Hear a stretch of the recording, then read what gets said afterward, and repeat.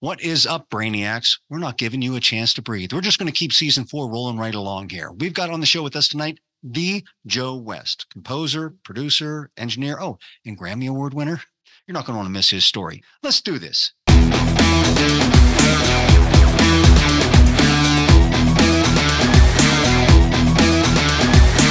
Blabberbrains. Welcome to Blabberbrains Show. You know, we're just on a roll, so why not just keep it going? I mean, this show is meant for you people. So we're trying to give you more of us. Michael Cadre here. The guy with the big trucker hat over there is the Big M. What's up, Big M? Hey, up close and personal. There you go. Be careful you don't knock your focus out of whack again. No, it's bound to happen at some point. Right. Yeah. Well, you're always kind of like out of focus. I'm on a newer laptop, so maybe. No, I mean in general, like when I see you in person, you're kind of out of focus, anyways. But that could be. I try to do that. So what's new with the Big M? Oh, not a whole lot. But I have a funny story to start this show off. I think you'll personally get a kick out of, and probably everybody else will. No time like the present. So here's a story.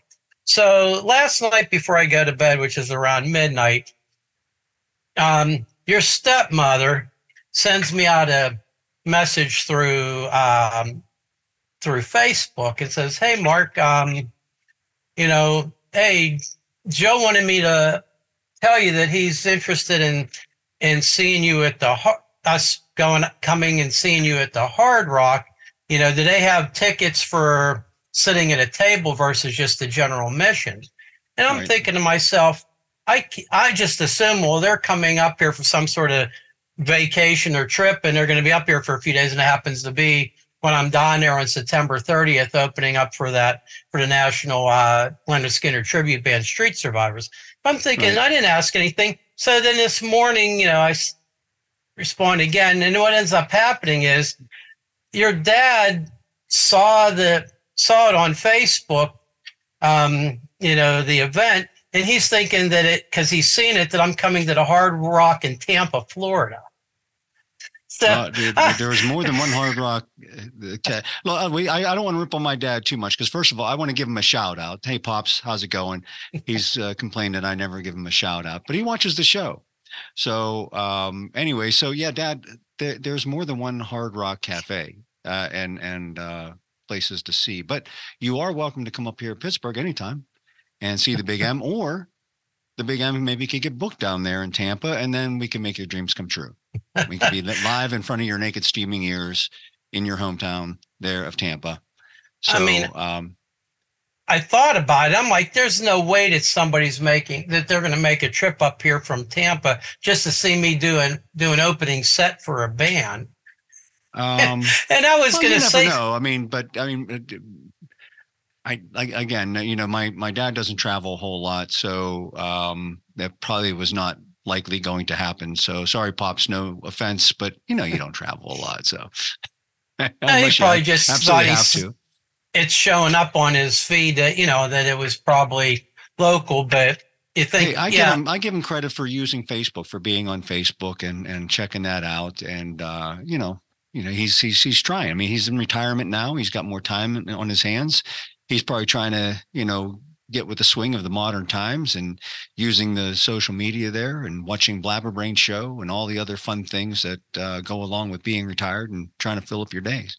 Well, Barb told me because I can't believe it. He thought you were playing in Tampa, not up in Pittsburgh. I went and took a closer look. I said I was going to ask you that eventually, but I just assumed you guys were going to be up here that week, and you would go. And I guess Barb found some Leonard Skinner music to play for your dad to make sure that he liked them. He liked what he heard first. No, I think my dad would like Leonard Skinner. I mean, he likes the old, like, bluegrass country stuff, Charlie Pride, stuff like that. I think that's more up my dad's alley, Hank Williams, and so on and so forth. So it's, Leonard Skinner, though, he'd probably be able to tolerate more than, like, let's say AC/DC or Led Zeppelin, or Van Halen, something like that. So I think it'd probably be tolerable for him. Yeah, I get a kick out of when people will say things like that. People don't realize, well, these bands have been around for a long time. Like I remember when I was visiting when my aunt was still living in Florida, over in I don't know, it was somewhere near Fort Lauderdale. I can't remember what the Sunrise, Florida. Right. And they got a kick out of, there was this older guy, had to be in his mid or late 70s, and he was swimming, but he had a radio there, and he was playing the Highway to Hell album from AC/DC. And I'm like, yeah, 76. That guy was probably only 30 years old back then. People tend to forget that, those bands have been around so long. I mean, there's things we're listening to now that's modern. It might be rocking pretty good.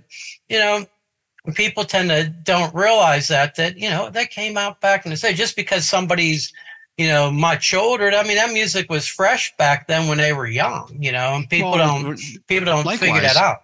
If somebody's in their like mid to late 60s and they're into like Iron Maiden, and you might think that sounds like really weird. You see this old dude or old lady like rocking out to Iron Maiden, but like when Iron Maiden was like just coming onto the circuit and getting popular, they might have been in their like 20s, late 20s. So maybe even early 20s, mid 20s. So, time is kind of weird. And, I always used to think it was funny whenever people our age, when we were teenagers, were listening to what we considered classic rock, back in the 60s and stuff like that. Cause I was always more like listening to what was current, what was new. And, I'm still kind of that way, although I do listen to some, I guess what the youngsters today would consider classic rock, but it is to some degree. It's probably more classic rock than classic rock was when we were their age. There might have been like 20 years separation between what we considered classic rock and when we were young. And there's probably like 30 or 40 years separation between what they consider classic rock and when, what we probably would like, that's not classic rock. Well, I mean, Guns N' Roses is classic rock. You know what I mean? It is now. I mean, some of that stuff is close to 40 years old. I mean, when did Appetite Destruction came out? That was probably like 87, 88. 80, yeah, somewhere around there. Yep. That's a long time ago. But that brings up a good question.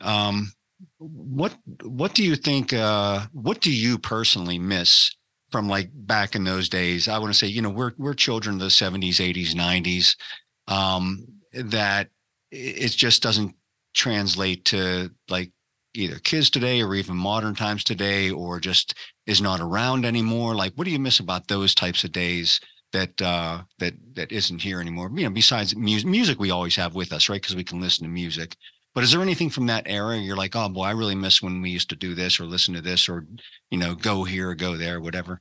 Yeah, I think probably the biggest thing was, and I don't think it matters whether it was the 80s, 90s, 2005. It's the whole thing of getting together with a group of people and just hanging out. Like we used to here in North Versailles, there was the Greater Pittsburgh Drive-In. It was there forever. And back probably up until my early 20s, it would always be Tuesday night I think it was Screen 4. And no matter what, because I think that was like a half price night or something like that on Tuesday, that you knew people that I went to school with, there were going to be people there. So you could, even if you like, yeah, what the hell, I'm not even call anybody. I could go up there and look, and everybody's cars. And all of a sudden there'd be 50 or 60 people all hanging out there, maybe drinking a little bit and hanging out. And that was, right. That's probably the biggest thing that I miss, is just that whole thing of, or being able to go to a local, like there are a couple local bars that, if I didn't have anything planned, I could go there on a Friday night and I knew there was a bunch of people there that I actually know, and I could sit there and hang out and I'll go out to eat with them and all that. And nowadays, as you get older, that's just not the case anymore. Yeah, I guess that's one thing with, it's not just about getting older, it's priorities in your life and stuff like this. Like we used to always go to a rock club to see a local band play. I mean, I don't even know. I mean, I'm sure there are still local bands that play, but it's nothing at all like it was, in the 80s and 90s when we were I think younger. there's a lot more of them. It's just that now they're jamming them up into 3 and 4 bands a night in the Yeah, I mean, city. I mean, there's a lot of maybe, that going but on. there's just not the rock clubs that like we used to go to. I mean, they used to have like a lot of rock clubs in the area that you can go see, not just the local bands, but a lot of times, the out of town bands, like Talus, with Billy Sheehan coming in, or Zaza or something like that. They would come out of town and play those same clubs that we played, in local bands, and those national acts were coming in and playing. So yeah, I don't think you see that as much, or it's different today than it was. Um, I think also that, I miss, like in the 90s, getting a little bit older, and in our 30s and stuff. We used to always like hang out down at uh, Sandcastle at nighttime, which I don't think Sandcastle even has a nightlife anymore. There was I a haven't bar down heard there. of it. They had live bands down there. We would play sand volleyball, get in the hot tub, jump in the pool, watch, bands, whatever, like the Clarks or whoever, or whatever, a lot of Dr. No, whoever they're playing down there back in those times. And it was a lot of fun because, like, it was kind of like in Pittsburgh, but it was kind of like hanging out at the beach, and you had that atmosphere, right? And you had the live music, you had large crowds. Like that was a lot of fun. And I'm like, why would they do away with that? I guess in the generations, do like the younger kids just not care about the nightlife and doing stuff like that anymore? Like, I know my kids alone, like Hannah's going out right now and she's hanging out with her friends, but it's not like the same type of thing. Like they're getting together and going eating dinner or something like that. You know what I mean? Eh, Nightlife entertainment these days for the next generation is just completely different than we were younger. I think it's more extreme. You have a lot of dance club places that are going on. I'm sure with Sandcastle, with Club Wet and everything like that, probably a lot of that had to do with they probably started having problems down through there. You start getting a riffraff of the crap areas starting to starting to come in, and that maybe more liability issues. I don't know. I mean, it was a cool place to hang out. There were a lot of cool places. I mean, I remember going. I always liked Whiskey Dick's down in the Strip. That was Yeah. always a cool place. Or Kangaroos out in North Hills. Oh, we spent a lot of time at Kangaroos. That was a lot of fun because not only could you like listen to a band or just go there and hang out, you shoot pool, you just hang out with it. It was just so big. The place was humongous, right? There was just so much to do there.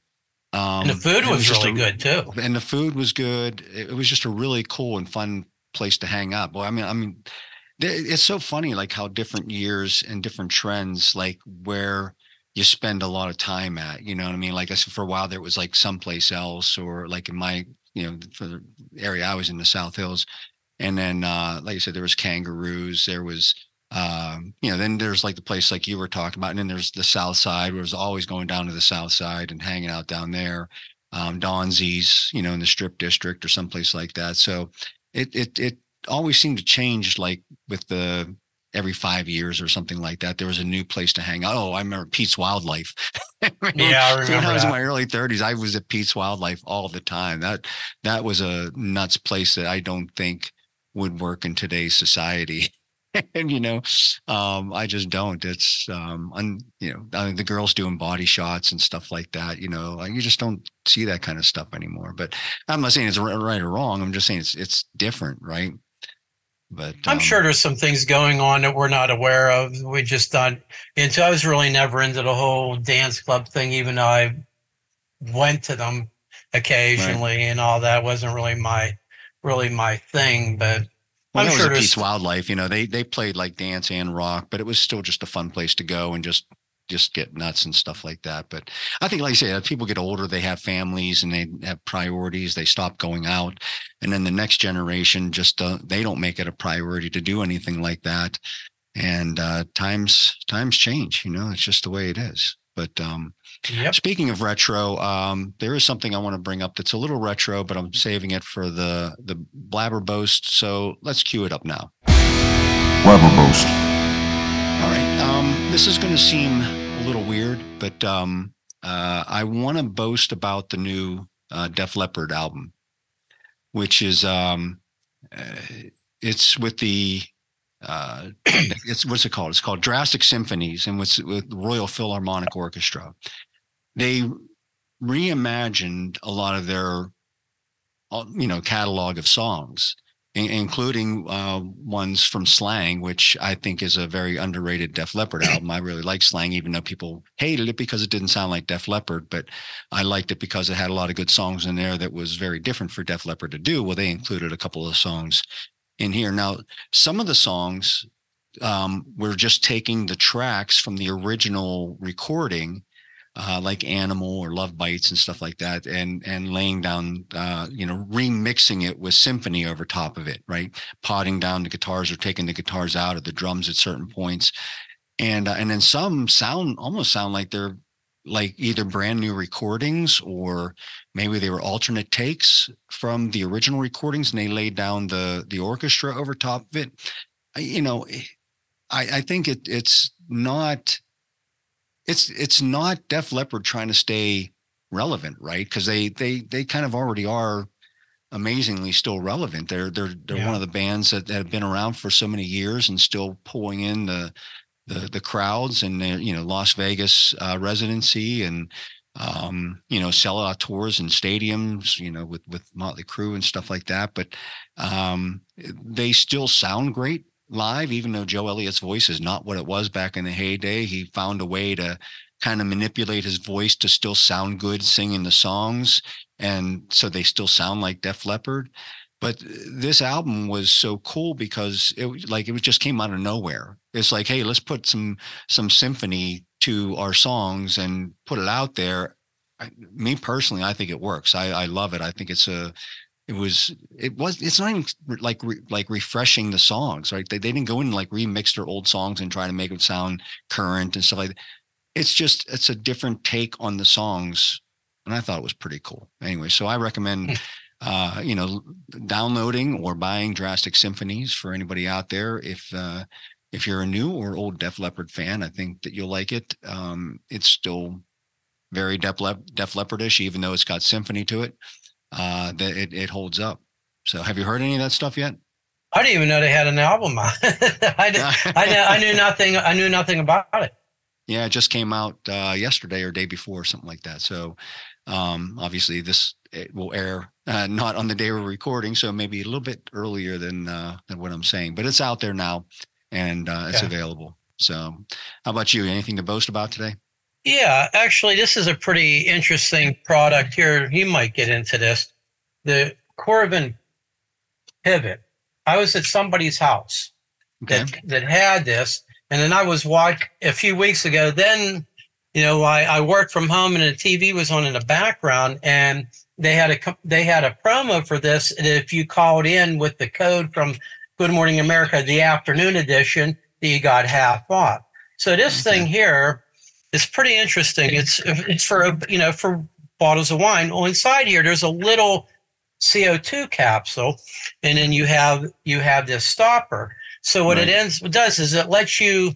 It doesn't matter whether it's a standard size bottle or a 1.5 or 1.75 liter bottle.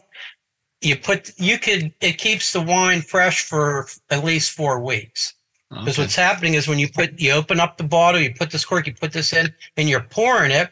And when you pull it back up, it hits that shot of CO2 down there. So immediately when you open up the bottle, you're sticking the cork in, so you don't, so there's no more air escape. And they give you two little cartridges that are actually inside. Oh, I didn't think it was going to shoot out from me unscrewing it, but obviously it does. Scare the hell out of me.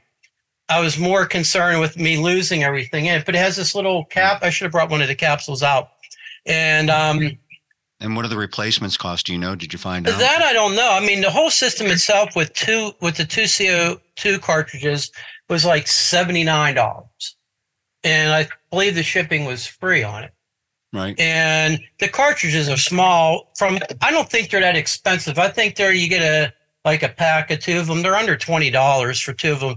But the amount in there, you could open up, you could work with a lot of bottles of wine for having this in it, because it doesn't take that much CO2 to, in a bottle to put in. I used to use and it didn't last. It give you a couple of days, that hand pump thing that you could, you put on the stopper on top of the bottle and you pump, and it kind of puts compressed air, but you're still sucking, but it helps it. But this thing goes up to at least 4 weeks. And then they have another one, I think it's 3 or 4 months that it restores. And the person's house I was at that had this, she told me that, she's gone 3-4 weeks, like she'd get a bottle of something, like a bottle of something she'd like in a big size, and, didn't want to drink any red wine for a while, or, just put it to the side and come back to it weeks later, or just pour a glass here and there. And it did the job. In fact, the bottle that I was drinking from, she had opened a bottle of Barefoot Merlot, and it was like 2 weeks old or something like that. And it tasted, and I'll buy that occasionally if they have, like, for pizza, or it's a very easy drinking wine. I mean, you're not going to get tons of oak or anything, but it's very approachable. And it tasted it tasted exactly the same, not just for a couple seconds, but as I was drinking it, how it is, you could maybe take a bottle that's been sitting for a few weeks, uncork, take the cork back out and pour it, and it tastes okay for the first few sips, and all of a sudden, it starts to taste, how it tastes when it starts tasting bad. And I don't know, this thing is actually, I think that would work good. I know a lot of people that drink white wine, like, it takes them longer they buy the bigger bottles. It takes them longer to get it. So I could see that probably being helpful with that. Like me personally, I used to use the rubber corks with the pump, but I stopped pumping them because I realized that, my wine is gone in 2 or 3 days anyway. So it doesn't last me weeks or anything like that. I don't need to preserve it that long. Sometimes, on a weekend, maybe I go through a whole bottle in one day, but usually if I open a bottle, it's gone in a couple of days. So I don't know that that's helping me much. With me, sometimes I do that, and sometimes I won't touch the thing for a week. Like, I'll buy the Frontera, when it's on sale here, and it's like only $8.99 for that big 1.5 or 1.75 or whatever it is. And sometimes, I mean, it's not an expensive wine, but it's such a great deal buying it that size. I'm here myself. I might have a couple glasses one night. Then, depending on what I'm up to, I'm just not in the mood for it. And, after you get past a few days, even with the whole pumping thing, and putting it in a refrigerator to keep it cold, and then bring it out, let it get room temperature, and all that, it just, it starts to taste terrible. Putting red wine in the fridge? Yeah, actually, that will help preserve it a little longer. You remember, I used to do a lot of wine and spirit tastings years ago, and that was a recommendation by Southern Wine and Spirits, what you could do to get a couple more days out of it. But if you want it right away, all of a sudden the bottle's cold. So what are you going to do? You're not going to put it in a glass, and I don't think I'll microwave this wine for 10 seconds and bring it back to the room and get it to 65 degrees or something, I don't typically buy the big bottles of wine, so that's why they're not going to, it's not going to take me a week or so to go through a bottle. Yeah. But I understand those who do. I mean, so, I can see it being very helpful. There's been times I bought an expensive bottle, and just because whatever I was up to, or I was heading out or whatever, I didn't end up going back to the bottle. And, right. It's, for a $10 bottle, it's not so big of a deal. But you buy something for, you really like that's on sale, and it's $25 or $30, I mean, probably if it wasn't half off, Mike, I probably wouldn't have. I don't think I'd pay $150 or whatever it was for it, but I think it was $79, and I'm pretty sure the shipping was free too, but it was that Good Morning America.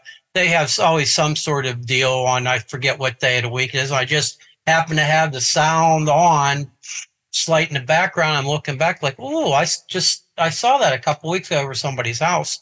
And then when they did that, I sat there for a minute, made a call. I'm like, I'm rewinding, and I'm going to rewind it. And they had the thing. It took my phone up there and, to scan it, and then ended up buying it. But Yeah, I've only used it once. I have a bottle of Frontera Malbec sitting in there. It's now been probably close to a week, and I'll crack it when I eat something after our show today, and you know I'll be having a glass of it and see how it really works. Right. Well, that's cool.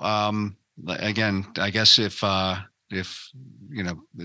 sale was probably a limited sale, people are probably going to miss it. But I guess maybe they can go out and just try to find it. Maybe Amazon or some other place will have it on sale at some point in time, or maybe someone's going to want to pay full price for it if they find it useful enough for them. So I think it was half off. It was either 139 or 159. And they have a couple, like I said, they had another unit.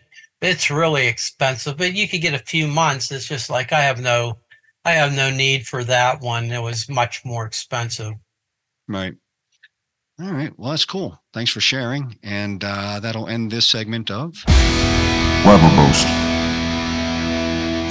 All right. So we have coming up in a little bit. We have the Joe West. I like to give him the title, the Joe West. I'm not sure if they call him that anymore. When he was a local boy here in Pittsburgh, that's what kind of everybody called him, whether he knows that or not. I think he probably does, but maybe he doesn't. But anyway, I still like to call him the Joe West. Anyways, he's moved on to bigger and better things in Nashville, Tennessee.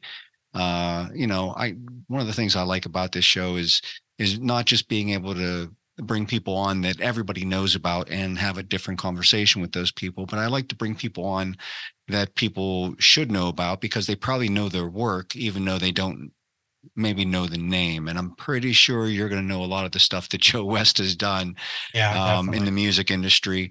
And everybody, I don't want to say everybody in the music industry, but a lot of people in the music industry know exactly who Joe West is and know about his recording studio. So it's going to be a fun conversation to have with him. So, and speaking of music, I wanted to talk about one other thing. Um, might be premature to talk about it because none of us can preview it just yet. But I've seen the track list, and I think it's worth at least a conversation to talk about it. And that's have you seen about the new? And this is going to sound weird, the new Dolly Parton Rockstar album that she's doing. Yeah, I mean, there's a lot of musicians that are on one or two tracks of it. I saw it must be a double album. I mean, it's just There's pretty a lot of long. tracks, right? Well, I mean, in today's day and age, unless you buy an actual vinyl, there's no. I mean, I'm sure she's going to press some CDs or whatever. Maybe she will have some vinyls. It might even be like three vinyls. Who knows? There's a lot. But I actually took some notes here. I don't normally read off of notes on this show, but I just want to read through the list of some of the people that are going to be guesting on the album to I guess it might get some people excited. Some people say, meh, it's Dolly Parton, whatever. I'm interested in hearing what these sound like. But anyways, Richie Sambora, Steve Perry, Sting, Ann Wilson, John Fogerty, Kid Rock, Steven Tyler, Stevie Nicks, Peter Frampton, Joan Jett, Miley Cyrus, Pink, Kevin Cronin, Debbie Harry, Elton John, Melissa Etheridge, Lizzo, and there's also going to be a track on there that's combining Rob Halford and Nikki Sixx and John Five, which should be interesting. Simon Le Bon, Sheryl Crow, Pat Benatar, and Neil Giraldo, Michael McDonald, Paul McCartney, and Ringo Starr. That should be interesting, having them both play together.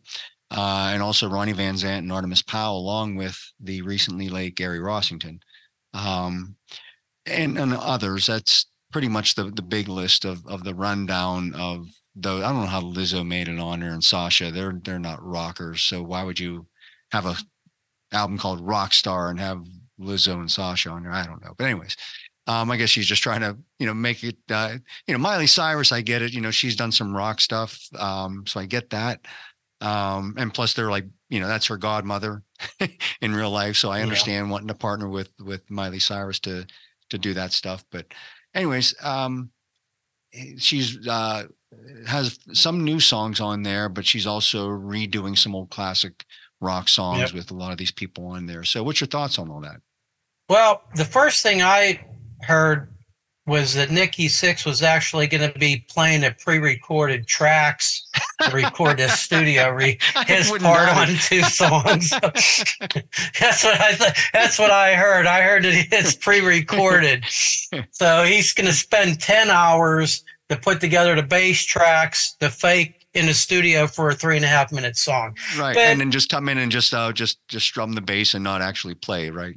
it will be a big hit. It's going to be, the album's going to be a big hit because her getting into the rock. I mean, look, I pay attention to country music. I mean, I really didn't a whole lot of the more classic stuff, but I mean, I'm pretty familiar with Dolly Parton and I mean, she's somebody who wrote a lot of her own hit songs. She could actually play guitar. If you see her when she was much younger, before she really hit big, she could play guitar and everything like that. Oh, yeah. And I think that in a great song, wrote a lot of her own hits, not in a room with 20 people, but actually writing them herself.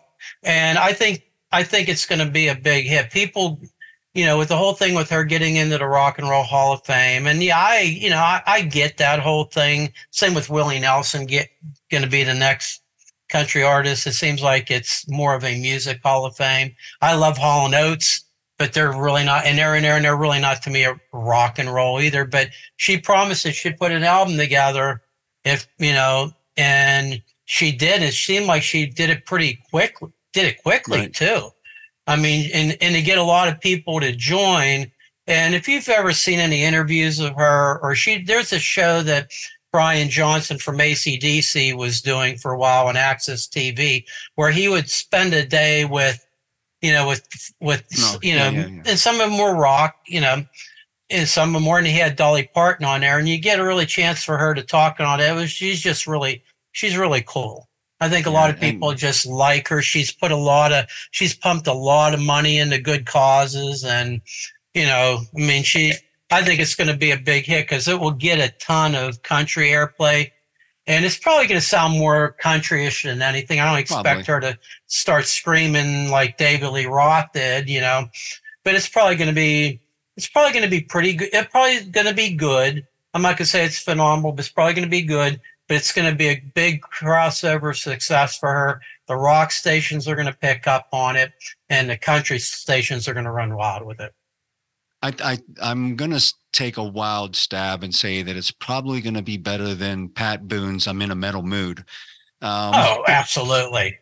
I bought that album just for kicks, and it was fun, but it wasn't serious and it wasn't good. But Pat Boone, singing heavy metal songs was just, it was kind of, I don't want to say nostalgic or cool. It was just different, the fact that he took that on though, was doing that. So that, the thing I like about Dolly Parton, you're talking about like in interviews, is she is just someone who doesn't give two F's about anything that anybody thinks, and she's going to speak her mind. She's not going to be pushed or bullied into giving somebody a sound bite that they want to get. I remember her in an interview, they were trying to get her to kind of rip on Trump, and she wasn't taking the bait, and so, and then she's done that like kind of her whole life. It's been asked about politics, whether it be with Reagan or Nixon, even back in the day, stuff, and she just would not take the bait. And but she's someone who speaks her mind, and if you don't like what she's saying, she's not likely to come out and apologize for what she's saying, because I think she's one of these people that is quick to say something, but is also she's thought it through in a matter of microseconds. And there's people out there that can do that, right? They can process that super fast and say, is this safe to say? It's not safe to say. I'm going to say it because it's what I feel. And it's, probably not going to kill my career. So I'm going to stand by it, because whatever I'm coming out, it's not going to be a mistake. It's how I feel. You know what I mean? If you're following me, she's able to, and there's very few people that do that right now. There's a lot of people today that are saying things, speaking their mind. And I actually really appreciate that. Like, I never in a million years thought that I would agree with things that people like Ricky Gervais or Russell Brand or Bill Maher or anybody like that would say out there. And, because ideologically I don't align with them, but I think that just goes to show like how screwed up a lot of things have become, because the stuff that they're saying now is the same stuff that they believed back then. It's just sounding more sane and more reasonable and more logical now. And, I think what that also means is, you put your, I don't want to say it's not just politics. It's just you put your ideologies aside. I mean, Bill Maher is an atheist and he's made fun of Christians and stuff like that, so I don't align with him at all on any of that stuff. But if you put your ideologies aside and just get down to the root of things that you believe and what you stand for, I think, we as a nation probably have a lot more in common with each other than we're letting on as a society through social media and stuff right now, because everybody's taking their sides and they buried their flag and said, this is my side, this is my side. And it's just such a shame, because I think we have more in common with each other than we're letting on, because we've got our heels dug in. Yep. And it's just a shame. But it's far left. It's either extreme this way or extreme that way, and you're being told that you have to pick one. And somebody like Dolly Parton, has views that are from this side and from this side. There's another person who's kind of like that too. Of course, he tells his opinions on stuff. There's some things that he's very conservative on. There are also some things that he's very liberal on, and that's the drummer from Poison, Ricky Rocket. Okay.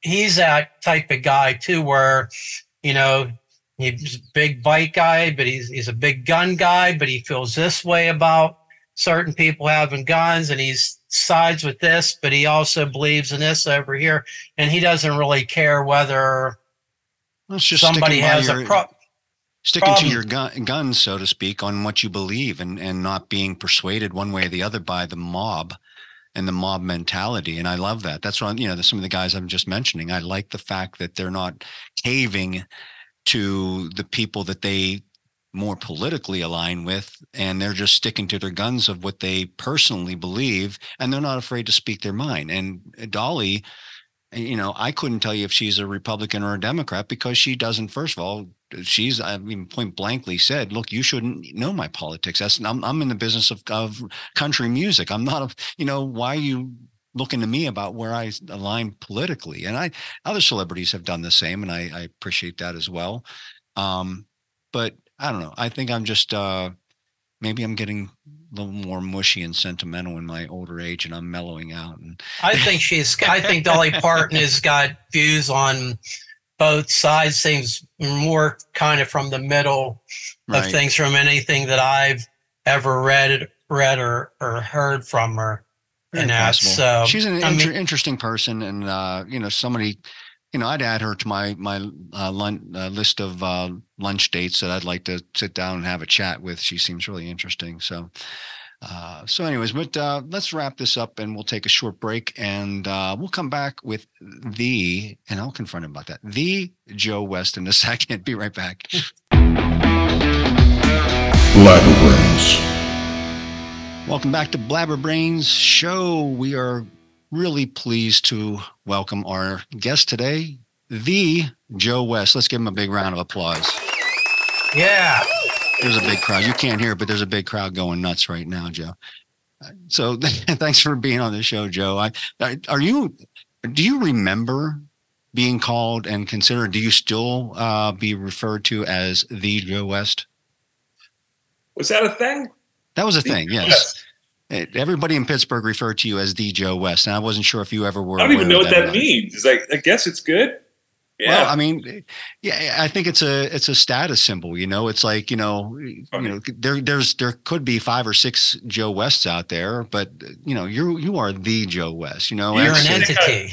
You would think that I would have remembered that, because it seems flattering, but I do not recall that. So. Well, Well, that was a thing in the back in the day. So I'm sorry it's not still a thing. And for those of you in the music industry and that to go to Joe's beautiful music studio, maybe we could pick that back up again because I think he deserves that title.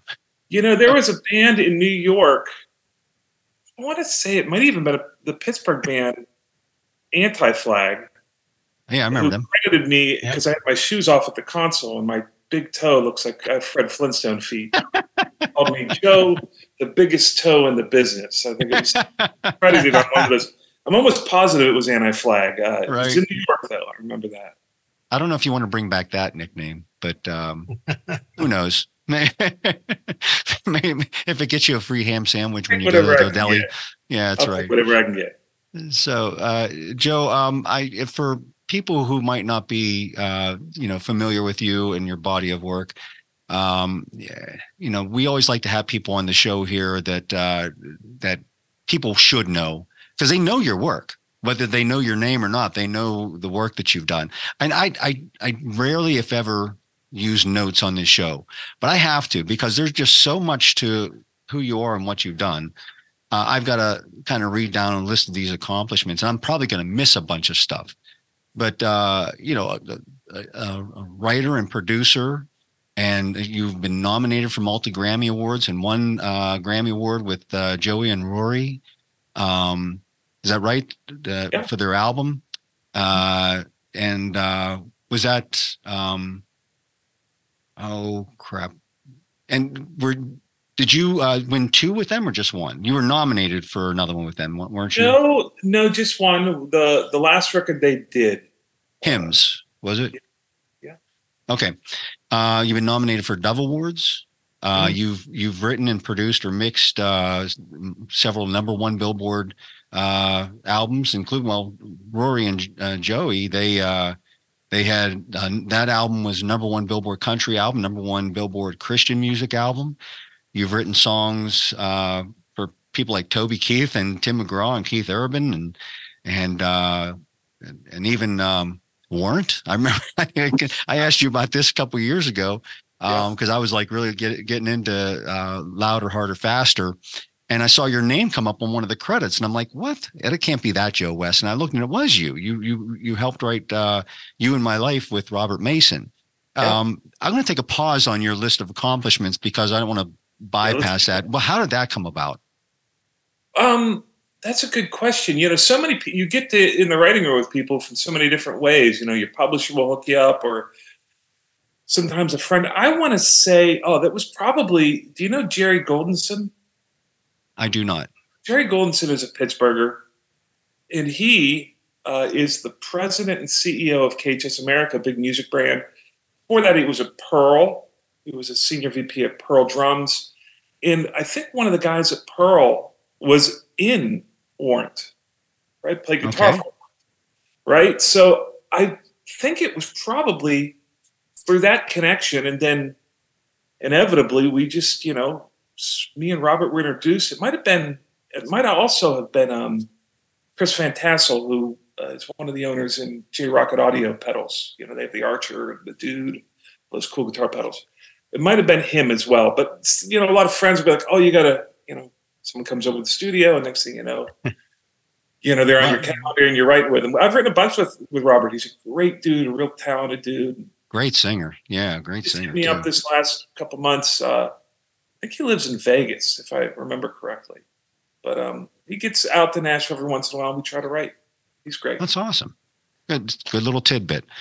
You've also engineered, mixed, and remixed for people like Jimmy Wayne and Warren Zevon, Emmylou Harris, even Dora Pesh. You work with Dora Pesh? Yeah. Justin Timberlake, Shakira, Jewel, Mercy Me, Phil Wickham, and something else I got to talk to you about, my friend. Our buddy Greg Vizza alerted me to the fact that you mixed the original Flyleaf EP. Yeah. And I just thought that the reason that came up is the fact I've been working with Lacey on a movie about her life, and like working personally with her. We wrote the kind of script together, and she has an amazing life story, but I had no idea that you were even involved in that way. Did you do it when they were passerby or whenever they changed to Flyleaf? It was Flyleaf. It was there. I I can't remember which came first. I had a roommate in New York City when I moved to New York City. His name was Romeo Thomas. Eventually went up through the ranks, different record labels, and was head of sales and artist development for James Diener's label. Was it James Diener's? It was called Octone Records. Was it James Diener? I think it was James Diener's label. Yeah. And I would occasionally do some mixes for that label, and I think I did a band on there called Dropping Daylight, which is an awesome rock band from Minneapolis. It was like Incubus meets Ben Folds 5. There's a piano player. Weird. Yeah. Really cool. So, and I think that, and I did the singles for that band. I mixed the singles for the 2 singles off of that record. And then I believe the Flyleaf thing came up, and they asked me to do some mixes for that. On the EP, I think I did I'm So Sick and Fully Alive. Awesome, and a couple more, but those are the 2 that I recall, the ones I think those were the popular ones. And I want to tell you some inside information that you may or may not know. Lacey has personally told me that she loves the mixes from the EP way more than those versions of those songs on their first album. Oh, yeah, that's nice. That's nice. So, someone recently was talking to me about that, so I went onto the internet and I was looking for those mixes, because I don't have them anymore. Right. I found them, and everyone seemed to love the EP mixes, and they were great. They were raw. The band was, it was like lightning in a bottle. And I've since hung out with Howard Benson a bit, who did the other record after that. Right. Mm-hmm. And is it Mike Planknikoff, I think his name is pronounced? Mixed that record. And that record's an interesting record. I don't think it's bad by any means, but it's, music's so subjective. Some people probably, that's their ride or die record, and, right. And it deviates from it they don't like. But I thought we did a pretty good job on that EP. I ended up producing some tracks on that record too, the big record, right? Okay. Producing and mixing some tracks on there. And I vaguely remember the band being on tour nonstop, and the label sent them to Nashville, and we did a whole acoustic record of they did, that big record. Which was I have it on digital. I have that release. So you did that one too?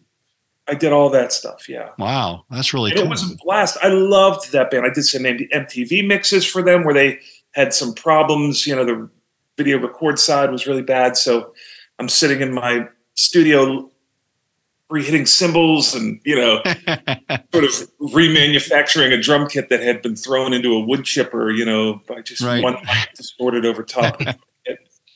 A lot of good times. I loved that band, and I don't get to do a lot of heavy rock anymore. I did a band called Lifer that was on Universal, and every once in a while, there's that section where you do death metal, and it's like I didn't really love death metal because it's too much.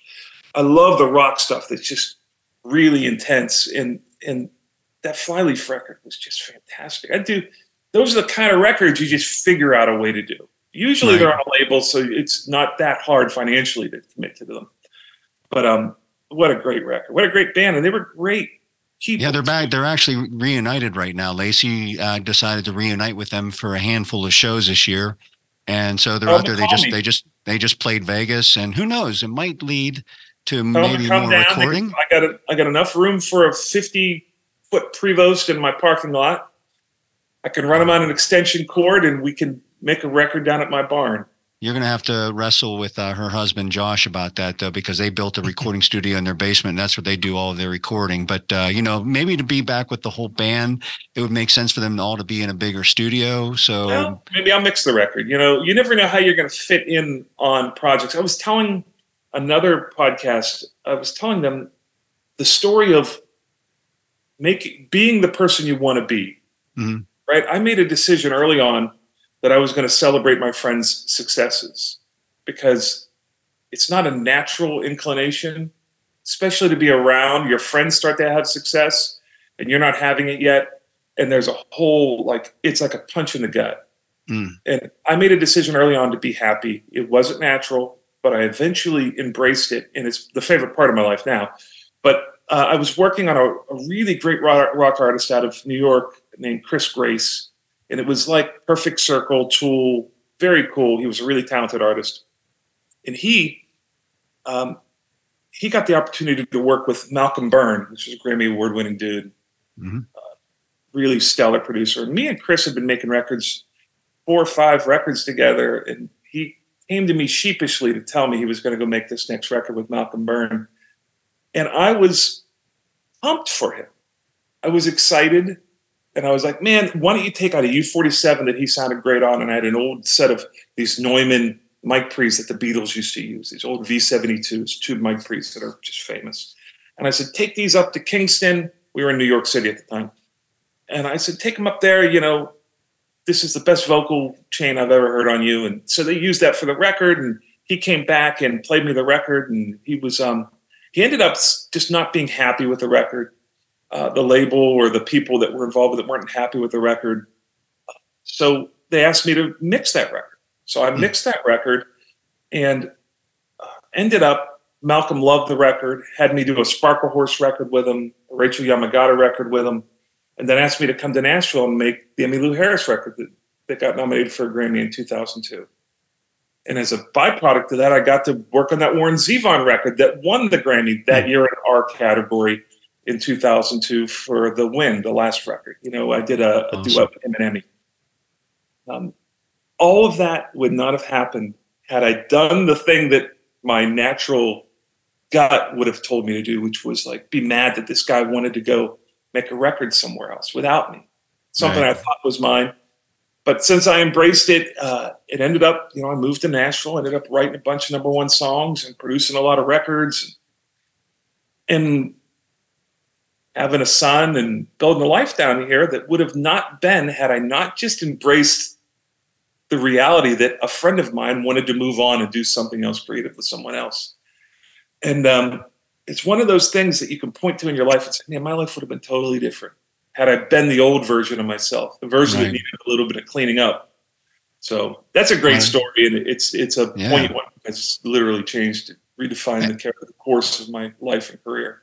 And it's an inspiring note to those out there that may be on the cusp of struggling with something like that, because I think a lot of people do at some point in time, whether to be jealous or spiteful or angry. But, you know, we're all on our own path. We all have our own journey. We all have our own destination. And, you know, sometimes, you know, where you think you're going is not where God's planning you to go. You're just, you know, meant to go in a different direction. And sometimes you just got to say, okay, just point me in a direction, just turn me in the way I'm supposed to go and I'll go. But you're not going to get there if you're clinging on to bitterness and hate and anger. Yeah. You know, and keep in mind that if all your friends are having success, you're exactly where you're supposed to be. Yeah. May not have hit you yet, but if all your friends are that talented, odds are you're keeping up with them, and it will sooner or later, you know, broken watches right twice a day. So soon enough, it will be your time, and, you know, you'll have your moment. I've met a lot of people don't handle it so well. Yeah. I mean, I think you still have to do your due diligence, and you got to keep your head on straight. But you've got to be present in the moment to realize that, you're probably in the right ballpark, but maybe you're not in the right seat yet, or the time's not right. It's not time. Yeah, life comes right on time every time. Yep. You think you want to go to Berkeley and Boston, and then the world tells you you're not doing that. Hey, trust me, I've had to reinvent myself several times, and all of that has just been willing to go where I feel like I'm being led, and not be stubborn about it, to say, no, I want to do this, and this is what I want to do, and I don't care, whatever. You got to sometimes say that, you know what, I wasn't in the right place. You know what I mean? And be willing to go to the right place.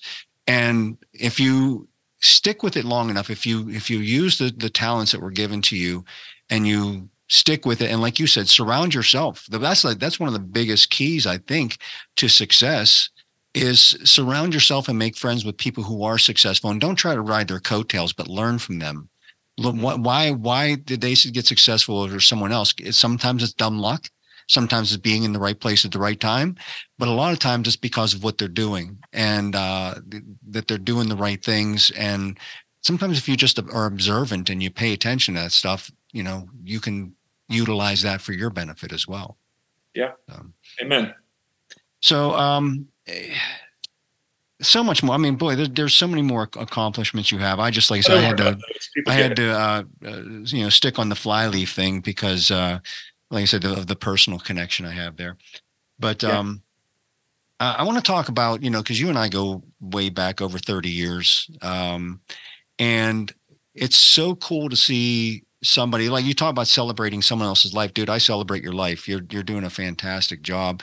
Because when we were starting out, watching you at the mixing board, and this was early in your career, right? You were just getting going with being an engineer and stuff like that. But I can always see the wheels turning and just in your face as you're looking at the board and you're trying to figure it out and you're listening to things. Man, I could see it. It was like watching a supercomputer work when you're doing all that. And I'm like, he's got it going on. And I've yet to even work with anybody else locally here in Pittsburgh who was able to achieve, the quality of sound that you were, getting even back in the day there. And it showed that you had just a natural talent for doing this. And I knew, whether you knew at that time or not, I knew that you were exactly in the right field. You were where you're supposed to be. But so take us from your Pittsburgh days to Nashville and in between. What did your journey look like getting out of Pittsburgh? Because that had to be a really hard decision to say, I've got to uproot myself and go somewhere in order to make a success for myself. What did that look like? Well, I don't know if your audience knows about what was it, Dream Makers? Was that the name? The We Are the Dream project. The song was called Dream Makers. It was kind of a local Pittsburgh version of We Are the World, which was a very, very difficult thing to pull together. Experience to be a part and really nerve-wracking. You had a lot of people in the room that you didn't want them to think you were incompetent. And I was on the verge of being incompetent at any moment, during that part of my life. But that was a great record. And it was fun to make because you really felt like the energy in that studio during the session was just off the charts because everybody felt like something was just impending. And there's film crews there. And, those were lots of records like that in Pittsburgh were pointing me towards outside of Pittsburgh. I did a band called High Voltage. And the record got I know all those guys. Yeah. Out of town. Ron St. Germain, who was a big producer, Stones and Living Keller, all these big records. He'd mixed the Tool record. He flew in on his private plane, twin-engine King Air. He flew in to steal High Voltage from me. And I was elated that it was worthy to be stolen. I was just so excited that I had done something that had gotten on the radar that a guy like that would fly in to meet this band and work with them. And whether that meant I got to go along and participate or whether that meant that, it was the end of my road with those guys. I asked the band's manager, which was Nick Katniss Sr. Yeah, I'm very good friends with Nick, yeah. Nick is a good dude. We catch up usually once a year around the holidays. We make some phone calls. But Nick arranged for me to go pick up Ron St. Germain from the airport and drive him back to the studio to meet these guys. And I was just like, for me, this guy had done everything that, if I could have been a part of one thing that people would point their finger at and say, I remember that record, or it was a gold record, or it was anything, a radio hit. This guy had done a ton of stuff like that, all the 311 stuff, and he was just a monster dude. Right. On the way back from the airport, taking him back to the studio, he said to me, he said, you got to get out of Pittsburgh. He said, you're not going to make it in Pittsburgh. What are you doing, kid? Get out of Pittsburgh. Yeah, right. Pittsburgh's not going to, you can't do what you need to do in Pittsburgh. And that's the only thing I remember from that whole encounter. But it's the reason I moved. And I was 24 at the time. I started at Automation when I was 18. Worked there for probably whatever that math works out to be. And that probably about 6-7 years at Automation. Then moved to New York City, where I just didn't know anybody. Went up to New York City, and one of my assistants, Romeo Thomas, he's the guy who eventually became head of sales for A&M Octone. There's a bunch of other record exec stuff he's done at Columbia, Sony, and Epic. He was my roommate. He moved up with me and went on and had a bunch of success on his own right. Partner with Free Solo. That's James Diener's new conglomerate. But we're just two young kids living in New York, pursuing something, not knowing anyone. And it was a beautiful time. It was a great time to be in New York. I met my wife there, who I'm married to. Just celebrated 25 years of wedded bliss this last week. Congratulations. So it was just doing it. And I had a supportive family, my mother and father. I knew that I always had a couch to fail down onto. You know, if I failed, I could always had a place. I didn't have a great value of financial security. So it wasn't like there was external pressures of people expecting me to become a CPA or a lawyer or a doctor. You know, I could really pursue this thing. So I spent a decade in New York just trying to be great, learning what it took to be great, learning that I wasn't good enough, learning that I used to say, hey, if I had that console, that Neve or that SSL, I could do that. Yeah. And you get pushed behind one, and 12 hours later, your hands are buried in your face is buried in your hands because you can't get the results that these guys were getting. Right. So I learned a lot of that. I learned a lot of how to be accountable and get goals and pursue them, and to woodshed and war of attrition of just being a better songwriter, a better record producer, a better mix engineer. All that stuff came to me in New York over a decade of I got to the point in New York where all I was really doing was mixing records. I found out all the labels would pay you $500 a day max to record a record. But if you mixed a record, you could charge them whatever you wanted as long as you could justify it with success. And after I started mixing big records, you could make $2-3 grand a day. Some days, I made 10 grand a day on a specific project, not as a whole catalog of work, but, to work at rates that are astronomical. I found that you could do that as a mix engineer. And I enjoyed doing it. It was a lot funner than going up to upstate New York and spending 30 days in a studio with, the schedule of making a record was kind of laborious. Mixing a record was all fireworks. So I did that for probably the last 6 years. All I was doing was mixing records. And New York was a great place to become great, or become the best I could be. Great through the lens of me, which to other people was probably, not to my heroes, it's garbage, but to, it's been enough to keep me in mortgages and, in the music business the past 30 years. And then I'm with Malcolm Byrne doing that Chris Grace record. I made my way to Nashville and then realized, oh my goodness, all these songs I've been writing, which felt like Eagles songs and 70s yacht rock. What I was writing was becoming in Nashville at the time. Keith Urban had just released Golden Road, and Rascal Flatts had kind of replaced the last generation of, Brooks and Dunn kind of older country, or Kenny Rogers older country. They were in an era that they were cutting and making records that felt incredibly similar to the music that I naturally did. So I got a publishing deal, and I was mixing a ton of records in Nashville, and I just had to stop. I just had to stop taking bookings, which was tough for me being from Pittsburgh.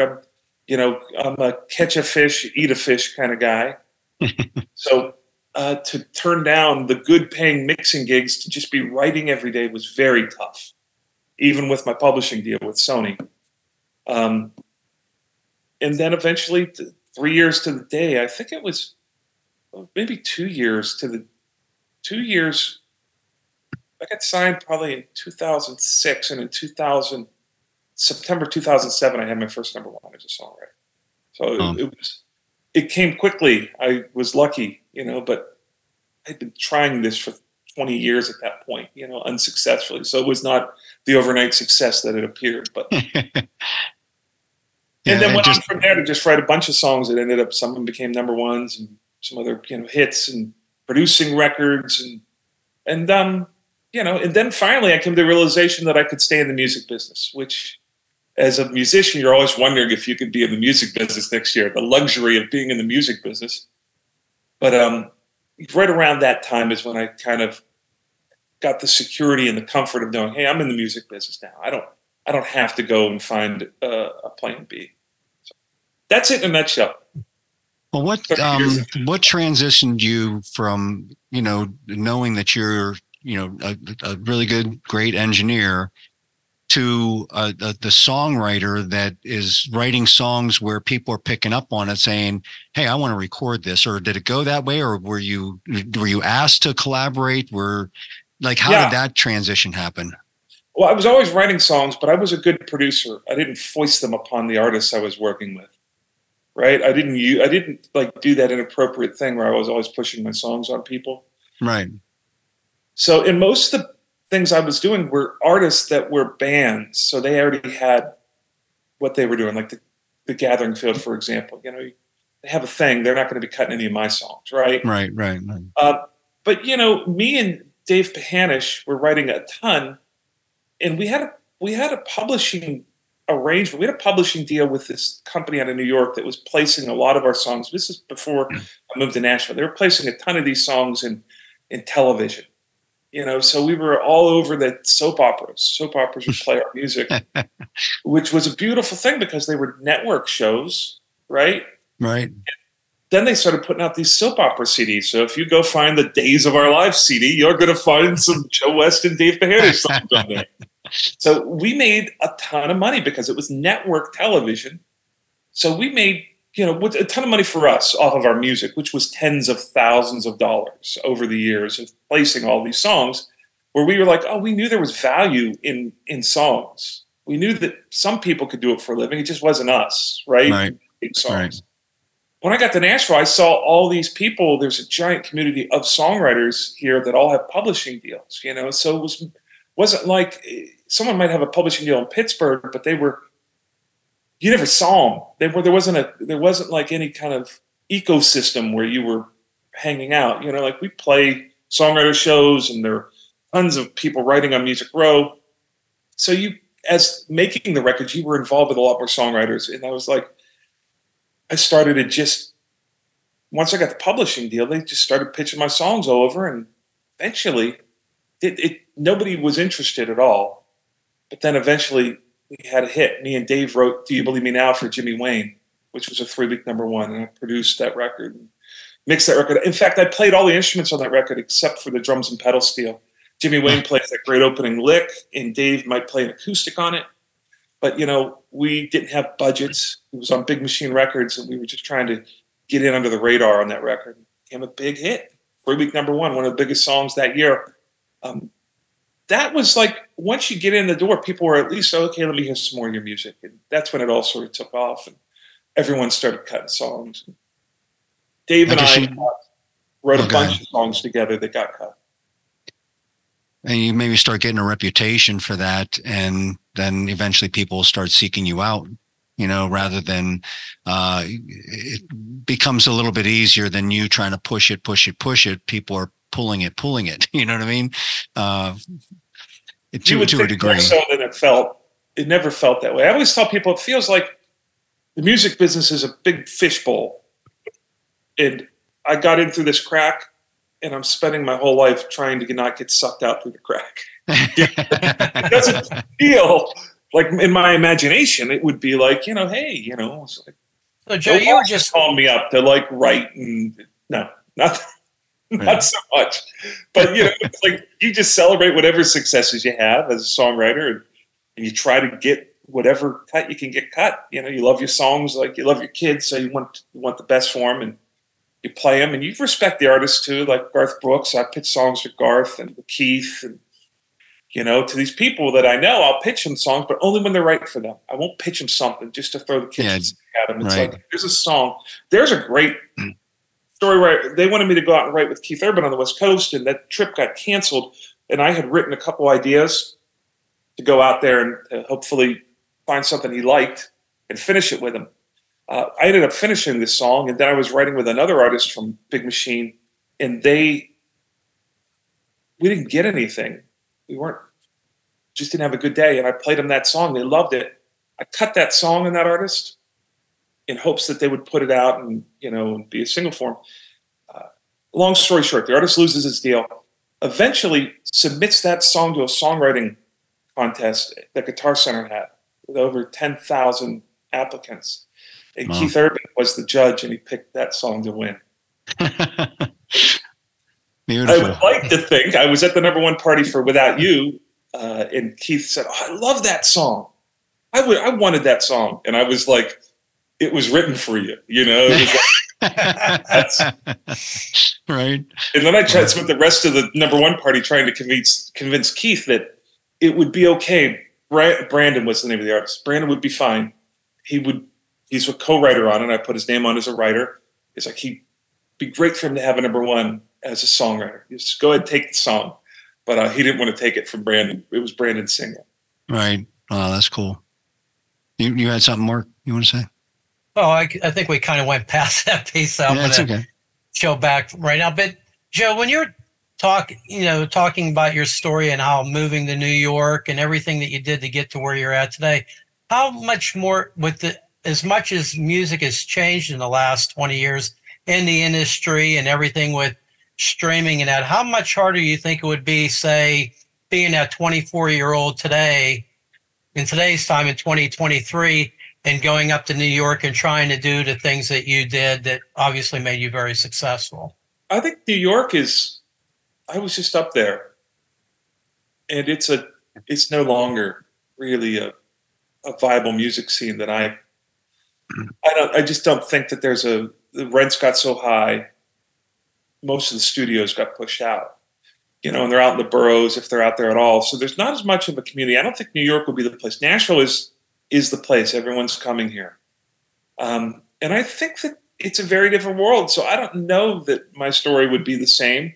I'd like to think that, people have an innate ability to just adapt and figure out how to make a successful outcome given whatever you put in front of them, right? It's like, give me this and I'm going to try to figure out a way to navigate it and be successful coming out of that. But it's a very different world now. And the royalties are so cut back that you cannot. I don't know how some of my songwriter-only friends are really doing it. Even with success with publishing deals, you're talking about a minimum 4-way split for a co-writer if you have a publishing deal, because you have 2 publishers and 2 writers. Now, once you get a 3-way, that's a 6-way split. And it's not uncommon to have 4, 5, 6, 7, 8, 9 writers on some of these more popular tunes. I mean, you're talking about 9 writers is an 18-way split. At pennies on the dollar for royalties and stuff. And, with terrestrial radio being taken out of the equation, the pay scale for terrestrial radio makes sense from a royalty standpoint. All my hits had big first years as #1s. They all made large sums, like 7 figures, just at radio.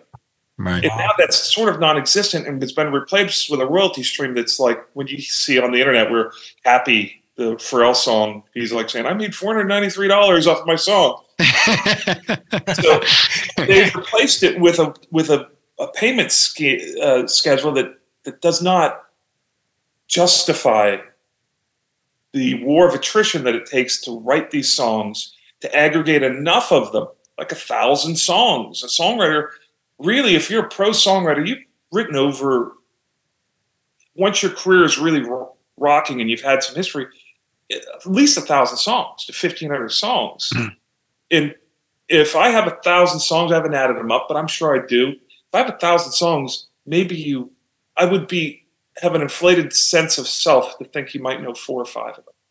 Right.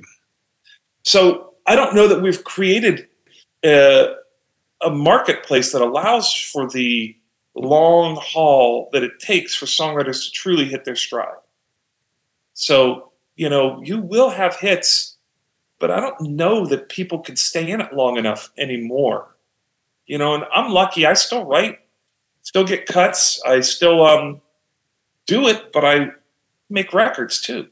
I'm a producer. I've got a recording studio. I'm in film. I do a bunch of other things. I have a school for audio engineering and production. So I've got a lot of things that keep me afloat. I've got royalties, quarterly royalties from my catalog and records I produced. I don't think you could have a real life that, unless you're in that top 1/2 of 1% of people that are having all the hits. If you're just going to have the occasional hit, I don't think you could put your kid through college and keep them in tennis shoes. I don't know that that's a you're certainly not going to get some guy at a mortgage company to give you a loan with the way your years look. You know, you might have a year where you make 500 grand. You have a year, 5 years where you didn't make any money, right? Right. Right. It's just not a great space right now for maybe they have figured music cover rates out. They figured it out on their best behalf, not on songwriters. So songwriters are always sort of the guys left waiting at the valet for their car, the last guy waiting to get the car at the valet. They're not ever the first to eat at any feast. Well, that begs a good question, because you mentioned talk about having a school, and I know you have the apprenticeship and stuff. What do you tell these up and coming wannabe producers and engineers? Like, you're in a space where you got in at the right time. You're working with big artists, so you're viable. You're right. You're going to be able to sustain because of the level of artists that you're working with. But because the way the music industry has changed, and these bands just don't make any money, they can't put money into the recordings anymore like they used to. What do you tell these up and coming wannabes, like how hard of a road it's going to be? Like, what gives them inspiration for wanting to get into this business to begin with? I think what I don't specifically tell, that's not on my syllabus, really. We do talk a lot about how to be successful. But you have to love doing it. It has to feel like it isn't work, right? I tell people they should do what they search on YouTube at night. If that's photography, you should try to be doing that as a living, right? It's writing songs or making records. Whatever you're searching at night on YouTube, that is a career. You should try to be doing that, because it's going to take you so much work, and there's going to be so much diminishing returns that at any point a sane person would give up. You have to be able to stay through that because you love what you're doing. So if you could get that out of the way, then when you're working and someone says, "Oh, it's a lot of hard work," it isn't hard work if you love it. So you'll have the at-bats, you'll have the 10,000 hours. And my success is purely a consequence of the amount of time I've spent doing it. If you do anything hard, full-blown for 30 plus years, it's like negative consequences. If you speed continuously, eventually you're going to get some tickets, right? Mm-hmm. Same thing with success. It's just you're going full bore towards something. So it's like eventually you're going to be the right place at the right time. Lightning and bottles going to coalesce, and you're going to be a part of this thing that, hopefully my goal is to be in rooms where I have a higher probability of doing it, right? So like, that's what I've kind of scaped my career as it's gone on, to try to put myself in positions to be in rooms that I need to be in, that I can really be running hard to stay up with, make sure I can be in that room because the talent level is so high. But the room would not be better without me. Like, I'm a positive force to the room. That's what I want to be. And you keep putting yourself in that situation year after year, and it's just every couple of years you'll have something. It seems like, at least in my career, that's the way it's been. Well, I think artists too that work with people such as yourself that, you do have a positive disposition about yourself and about what you do and about life and whatnot. It's a lot more enjoyable to work with someone like that. So the experience in the studio of working with you has got to be like that, word of mouth has got to be the best advertising, right? So someone's saying, "Oh, if you want to get this done, you want to come to Nashville, you got to go to the West Barn and get this recorded because Joe's great to work with and blah, blah, blah. He's a really good songwriter too. If you're looking for a couple songs to write, whatever." The word of mouth has got to be the best form of advertisement to lead you to the next big thing. Have you witnessed that? The records you do are probably the biggest consequence. You go out, we have a record like that first Jimmy Wayne hit that I wrote and produced, that was played 80 times a week on every radio station. So when you have a number one, they play that song 80 times a week. That's 10 times a day. 10 plus, with an extra 10 there, I'm doing Pittsburgh math. And they only play it during the hit hours, right? So you really only have 6 a.m. to about 9 o'clock at night, which is prime time. They're playing it every hour. right? You couldn't get away from that song. So when people hear a song or they hear a record or it's a big record, well, then they look, they find out, people say, hey, that guy did that record, or they figure it out because credits are hard to come by these days, finding the paper credits. And then people just, they find their way to you. That's the biggest one. And word of mouth, I guess, is it too. But the records, they go out there and they sell. We sold over 500,000 records just at Cracker Barrel for that Joey and Roy record. Wow. Cracker Barrel gave us a gold record for just records sold at that time. This was early. This probably sold over 1 million now. Right. But just in that little Cracker Barrel store, we sold over 500,000. How are you ever going to think of that in advance? You're not. You know what I mean? You're not. You're like, let's tackle the Cracker Barrel audience or the crowd. But people find you, and my goal is to be a part of records. They aren't my records; they're your record. And it's like, how can I kind of join your band or join you as a songwriter and help you get the record that you either hear in your head or didn't know could exist in your head? How do we make a record? I'm not making my record. I don't have to tour on it for years and sing it. God forbid it's a massive hit and you have to sing it for the rest of your life. I want to make sure that when I'm a part of those creative situations, that I'm doing something that is in the best, my fiduciary duty is to serve the artist and help them make the record they're supposed to make in the best possible record. Sometimes that means very rarely, hardly ever. I can't remember the last time I've had a big argument with an artist. Sometimes that means you have to fight for the song or the record or the belief of what it should be.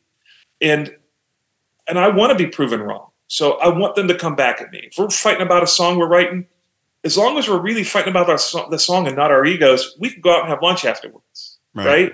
So that's what I want to do, is be a part of and to make records that people feel like we've truly gotten what it is that they wanted. That record, make it the version that they always hoped it would be. And sometimes they don't know what that is, and we build it into that. But my goal is not to make a Joe West record. It's just to be a necessary part of extraordinary records.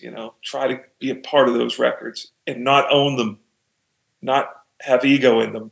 Try to get my ego out of every room I'm in. Make sure that I'm participating in what we're doing that day creatively. Make something that truly could be a genre-shifting event.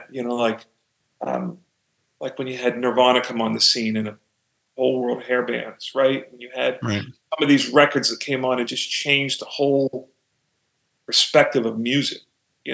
That's how those records, I believe, come about, is people truly chasing a great idea.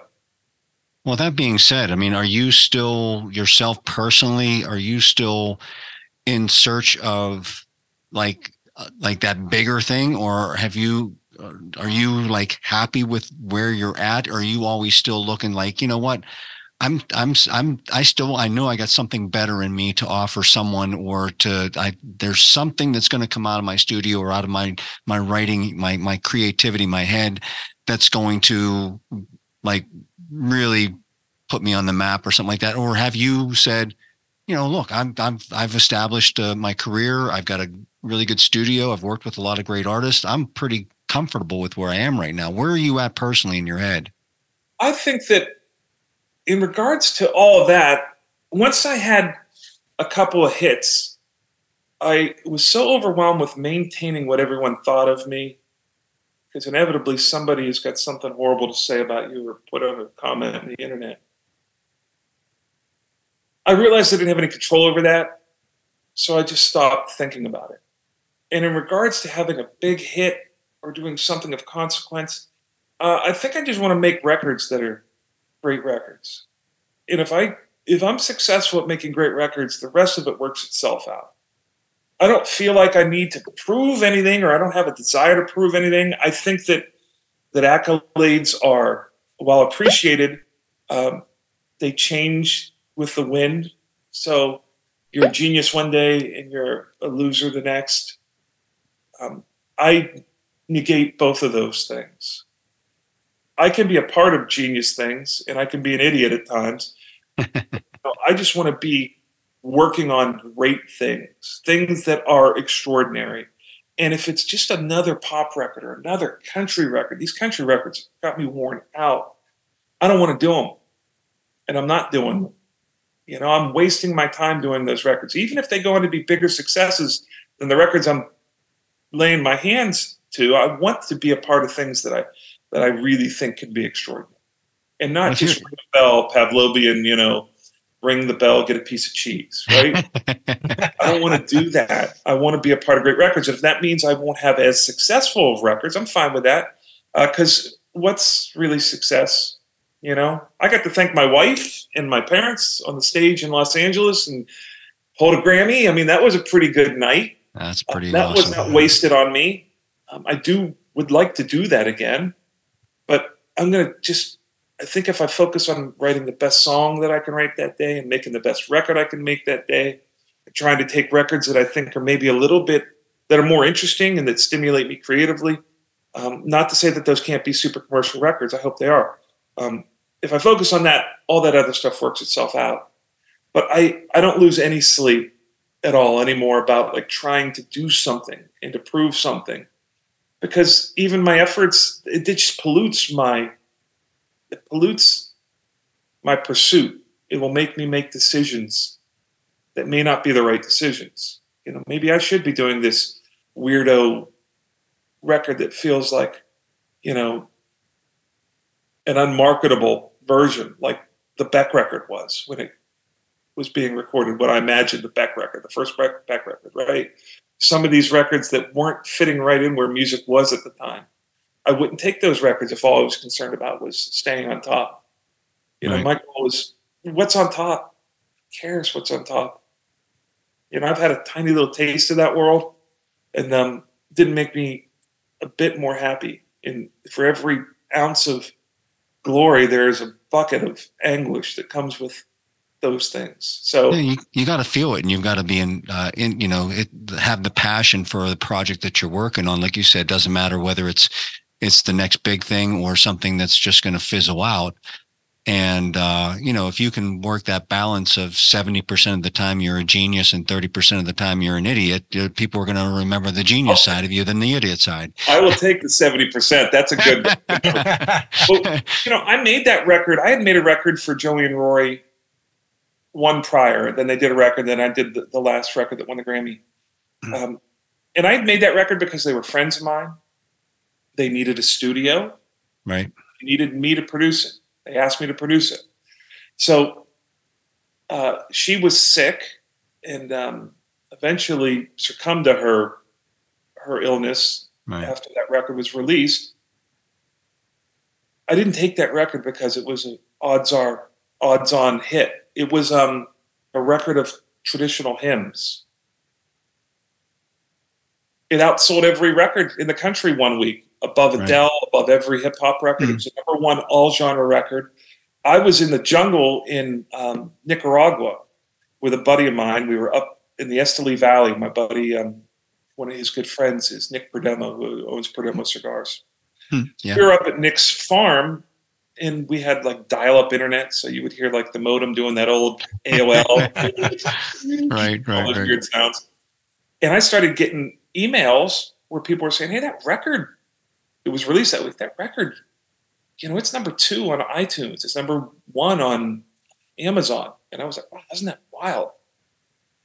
Then I got home and found out that it only took 2,000 copies of digital sales for that to be the number 1 record on iTunes, which blew me away. Wow. What really blew me away was that it was the number 1 record that week because it sold 68,000 hard copies. People went out and bought the record. Its first week, it sold 70,000 units, and they had run out of the pressing. So it was the number 1 record that week. The next week, it sold more, and they were hard copies of the record. And this is a record that I didn't take that record for any other reason that I knew that I could help my friends make a record, and they had some challenges to make that record that required us to piece together vocals from partial takes and from USB mics on a bus or in a hospital room, or on half of a rough take in a studio from the tracer vocal, you know, the scratch vocal. We had to sort of assemble that vocal, and I knew that wasn't a thing that was maybe now in Nashville, but at that time in Nashville, there wasn't a lot of guys. I knew I could help them do that. Yeah, I was the right guy for that job, right? So that was not a record had I been out chasing some Luke Bryan record. Right. Good Lord. If I had made that record instead of making that record, I would have taken myself out of that story, out of that timeline. So that's what I'm talking about. It's like, I've always found that if I do records for the right reasons, and I try not to get myself confused and motivated from anxiety or fear, or trying to do this thing that I think will result in this other thing, if I just chase the music and try to be the best version, be the best version of myself as a creator, but just try to serve the records that I'm on, that there's usually good outcomes. And they don't come as when I want them to come, but they come every couple of years. It's like, oh, there goes one, and 1,000 you did over here didn't do anything. You still love those records, and you're right. part of them. But you can kind of count on every couple of years something poking its head up and being high enough that it becomes something people remember. Well, the fact that you get to do on a regular basis, which you absolutely love to do, I think really helps tamper that that notion of every single day that I go to work and every single thing that I got to do has got to be the ultimate, the next best thing. It's got to be better than yesterday. That's not the case. It's the fact that that eventually the odds are and the numbers are there that the peak is going to hit where this one project that you worked on, that you took a passion about and that you poured your heart into is going to succeed. Not because it's what you sought out, or not because that's just what you do because you're the hit maker and stuff like that. It's because the fact that you're doing what you love, you pour your heart and soul, and you pour your passion in it, you're doing it for the right reasons, right? God may be blessing you for your heart more than your desires. I don't know. I think that has a lot to do with it, because if you were super ambitious about trying to be the guy that just knocking out hit after hit after album and stuff like this, I don't know that you'd have that kind of success. I think that the way you're trudging along and the way you're doing exactly what you're doing, in my eyes, if I was an up and coming engineer, or if I was an established producer, I'd say you're living the dream, buddy. Yeah, I'm lucky. I'm grateful. And you always have the music to fall back on. That's your greatest reward. Right. You're making music that you're not proud of, well, then you'll really feel empty at the end of the year. So that's awesome. Well, the last thing I want to talk about is there's actually two things I want to talk about. Is getting the studio, because I remember, since we've known each other for a long time. We've been connected on social media for a long time. I remember when you were first tackling building the West Barn studio, and I remember those pictures, and I'm like, what? What are you thinking?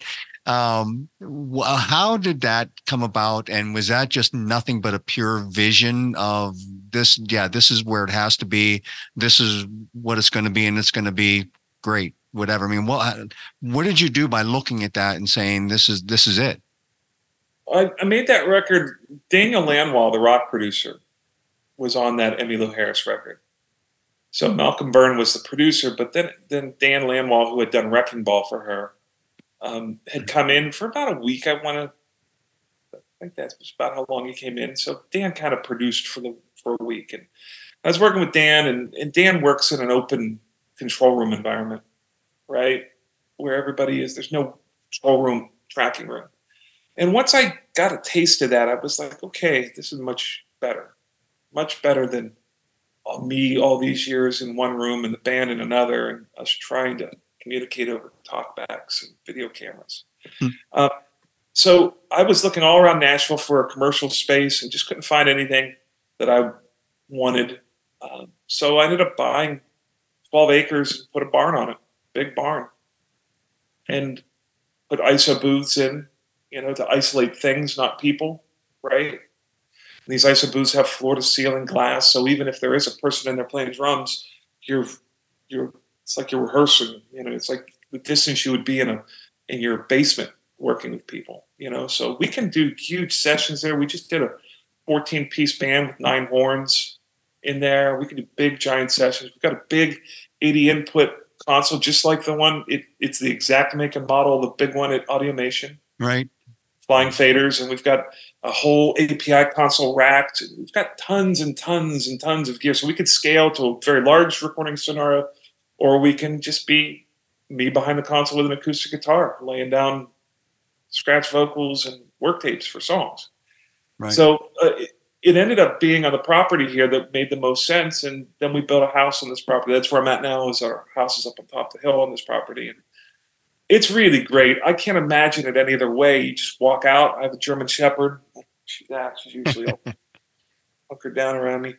We go down in the mornings and, I work. I try to get down there around 10, maybe 11 at the latest. And usually worked about 4 on things and don't work the weekends unless there's some calamity. And, when there's not work, I'm up here doing paperwork. I'm doing all the other stuff that's attached to my work, and film projects or whatever there is to be done. But it's a really great, I'm so glad I didn't buy a commercial space up in town. Right. It's great. We're down in Franklin, which is about a half hour south of Nashville. No, it's a sweet studio. And, you've had a lot of big artists in there and just, regular bands in there. And that also brings up another thing. I'm pretty sure you might have talked about this if this were the case, but in the first segment, Mark and I were talking about Dolly Parton's new album called Rockstar. And I know she's in here. She didn't record that at the West Barn, did she? No. Well, that would have been cool if she did. Some of my friends played on that record though. So she's great. Yeah. Well, yeah, we can't wait to hear. We were just talking about, obviously we were a little premature because it's not out yet, but just commenting about all the stars that are lined up to, be on there. And like I said, I'm sure it's all said and done and buttoned up by now. But looking forward to that album. So the other thing I wanted to talk to you about was the documentary that you were involved in. And did you produce it, put it together? Yeah. It was called Limitless. Right. LIMB. B, right. Limbitless. Right. Yeah. And wonderful story. Gabe Adams. Yeah, Gabe Adams, phenomenal story. I've seen him on other talk shows and stuff like that. So how did that come about, like that, working on that documentary? Well, I saw him and was like just mystified. He was Gabe Adams was born with, what's the disorder? Oh man, I don't want to mispronounce it, so I'm not going to. It has the word hand in it. But he was born with no arms or legs, so he's essentially just sort of body in his head. And he's got, he's been able to accommodate a life that doesn't require anyone else. I saw him doing a video where he was making macaroni and cheese, and I was just like, this guy was blowing my mind. And I remember watching this video. It had like 100 million views. It was a massive video. And I remember thinking, like, if I could get my son and my students to have the heart of this guy, right? The Rudy, remember the movie Rudy? Yeah. That determination that Gabe had, I was like, and I also selfishly wanted to glean from that, being like, if I could just be around this guy, I could get some of his like mojo, right? He was just such an intense dude. So I figured out, I don't know how I found him, but eventually found him. And turns out he's a songwriter and a singer. So he started sending me a bunch of work tapes, and they were really good. And then it's like, let's just do something. Let's have an adventure. Go hang out. We'll tape it. So, I brought my son along with me, and a buddy of mine who I use a lot as a technical director. And I wrote it and directed it. And, it's in the film festival thing right now, so it's not out and available on YouTube, so it can't be watched. But it was just a really great experience. We went to Utah, went down to Bryce Canyon, and we wrote a song on the side of this beautiful mountain. And then we flew to Nashville, and we made a real record. And it was just the story of us doing that. And the experience, my buddy Jimmy always says, like, time is the one thing, it's the most important asset we have to give to people. So you shouldn't waste any time. You shouldn't waste people's time, and you shouldn't waste any of your own time. And half of that documentary was written while we were doing it. We had a general scheme of what we wanted to do, but we just wanted to be present during it and experience it. And we had this beautiful, beautiful moment. The whole thing was one giant, beautiful moment. And at the end of it, kind of had written itself, the lessons to learn from that and what we were sort of shooting for. And we were where we wanted to point ourselves. Being successful is not an accident. It's on purpose every time. Right. Right. Everyone seems to think they're waiting for their big break, but it's really just like preparation meets opportunity. Right. And if you are extraordinary enough times, you're eventually going to succeed. And Gabe proved that every time. From whether it be like how he goes up and down stairs or how he gets up and brushes his teeth. He doesn't have any arms, right? So this is just like a pure determination built into a person. Right. If we have that, that's just a matter. If you have that and a passion and some skill to develop towards that, that's all my students needed. That's all my son needs to go on and be a successful person. That's all I need to continue to sort of keep the bar high and sort of pursue an extraordinary experience. If all we have is time, we have to make sure the time that we're spending, that we are honoring it and that we're living it to the fullest. We're trying to be present and be the best versions of ourselves. And with that always comes great outcomes. And if the world doesn't recognize you as an artist or as a songwriter or as a player or as a creator, doesn't matter. Right. Who cares? Absolutely. Yeah. At the end of the day, it's the process of you enjoying the art that you're making. You having people eventually, it does change their lives. It's knowing that you were part of something that changed somebody else's life. That's what I took away from it. And it was as much for me as as much as I was trying to tell a story. I was hoping the story would come into focus, and with enough patience, it did. And with me not trying to force it, it really became this beautiful story. So, are you seeking distribution right now? Is that what you're looking for? Or? No, that was just something that we did because it was yet another thing that's like, oh, this is a great piece of art we can be a part of. Eddie Bauer came on board and funded it. So it was a partnership with Eddie Bauer. Oh, that was nice. All our shooting costs. It's in a couple film festivals right now, so it's off. It's not really viewable anywhere. We're in the process of shooting another TV pilot right now that we're going to be shopping.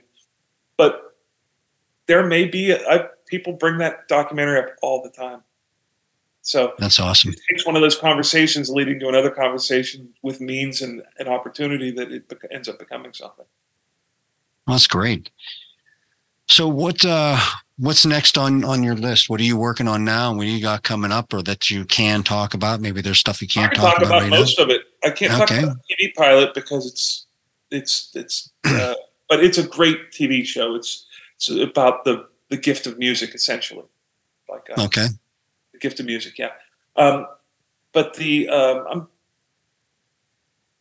starting to mix a new record right now. I've got 2 other records that I'm producing and mixing at the time. I've got the school coming up in the fall.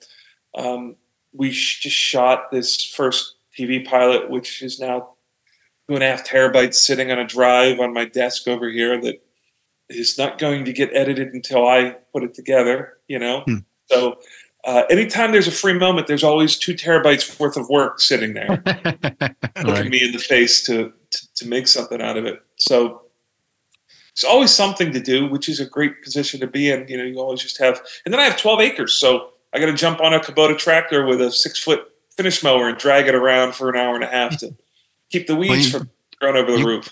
And you got your own podcast from the West Barn, right? Yeah, we have not shot any of those recently. We did 100 and some episodes, but those are pretty popular. People seem to like those. Your plans on picking that back up or recording new sessions? Too desperately, but it's such a commitment to do. We were doing 2 episodes a week, and we did it religiously for a year. And it was shot. It was shot 4-camera shoot at my barn for the beginning of COVID. And then we did some Zoom stuff. The audio only portion of that is very successful around the world. I mean, all over the world, it's the top 10 in like 40 countries. And the YouTube version, it does all right. I get these notices like we have 250,000. I don't know what an impression is, but that's what we have, 250,000 impressions a month on YouTube. Who knows what that means? But, people seem to really like that content. And we would like to get back to it. My buddy Mike Shimshak is a great hang. He's anytime I can do something with Mike Shimshack, I'm Awesome. So people want to follow you on social media. We'll flash it up on the screen. Why don't you tell them your social media garbs? Yeah, I don't really spend a bunch of time on there. Facebook is probably the one that gets the most of my attention. I don't even go on Instagram. What's your Facebook handle? Where do they find at Joe West? Or? I have a picture of me. I think currently it's a picture of me at the Ryman doing one of these on stage. Yeah, yeah, we'll put those up there for you. So, look, Joe. Hey, look, I wish you nothing but the best with anything you've got coming up, and I know we'll keep in touch. We'll man, come to Nashville. Stuff. I want to come to Nashville. Last time I was there, it wasn't working out for me to come down to your place. We tried to make it work, but I was only there for a couple of days, and it just the timing just didn't work out. But I plan on coming back soon, and I'll definitely make it out there. And I know do you know my buddy John Elefante?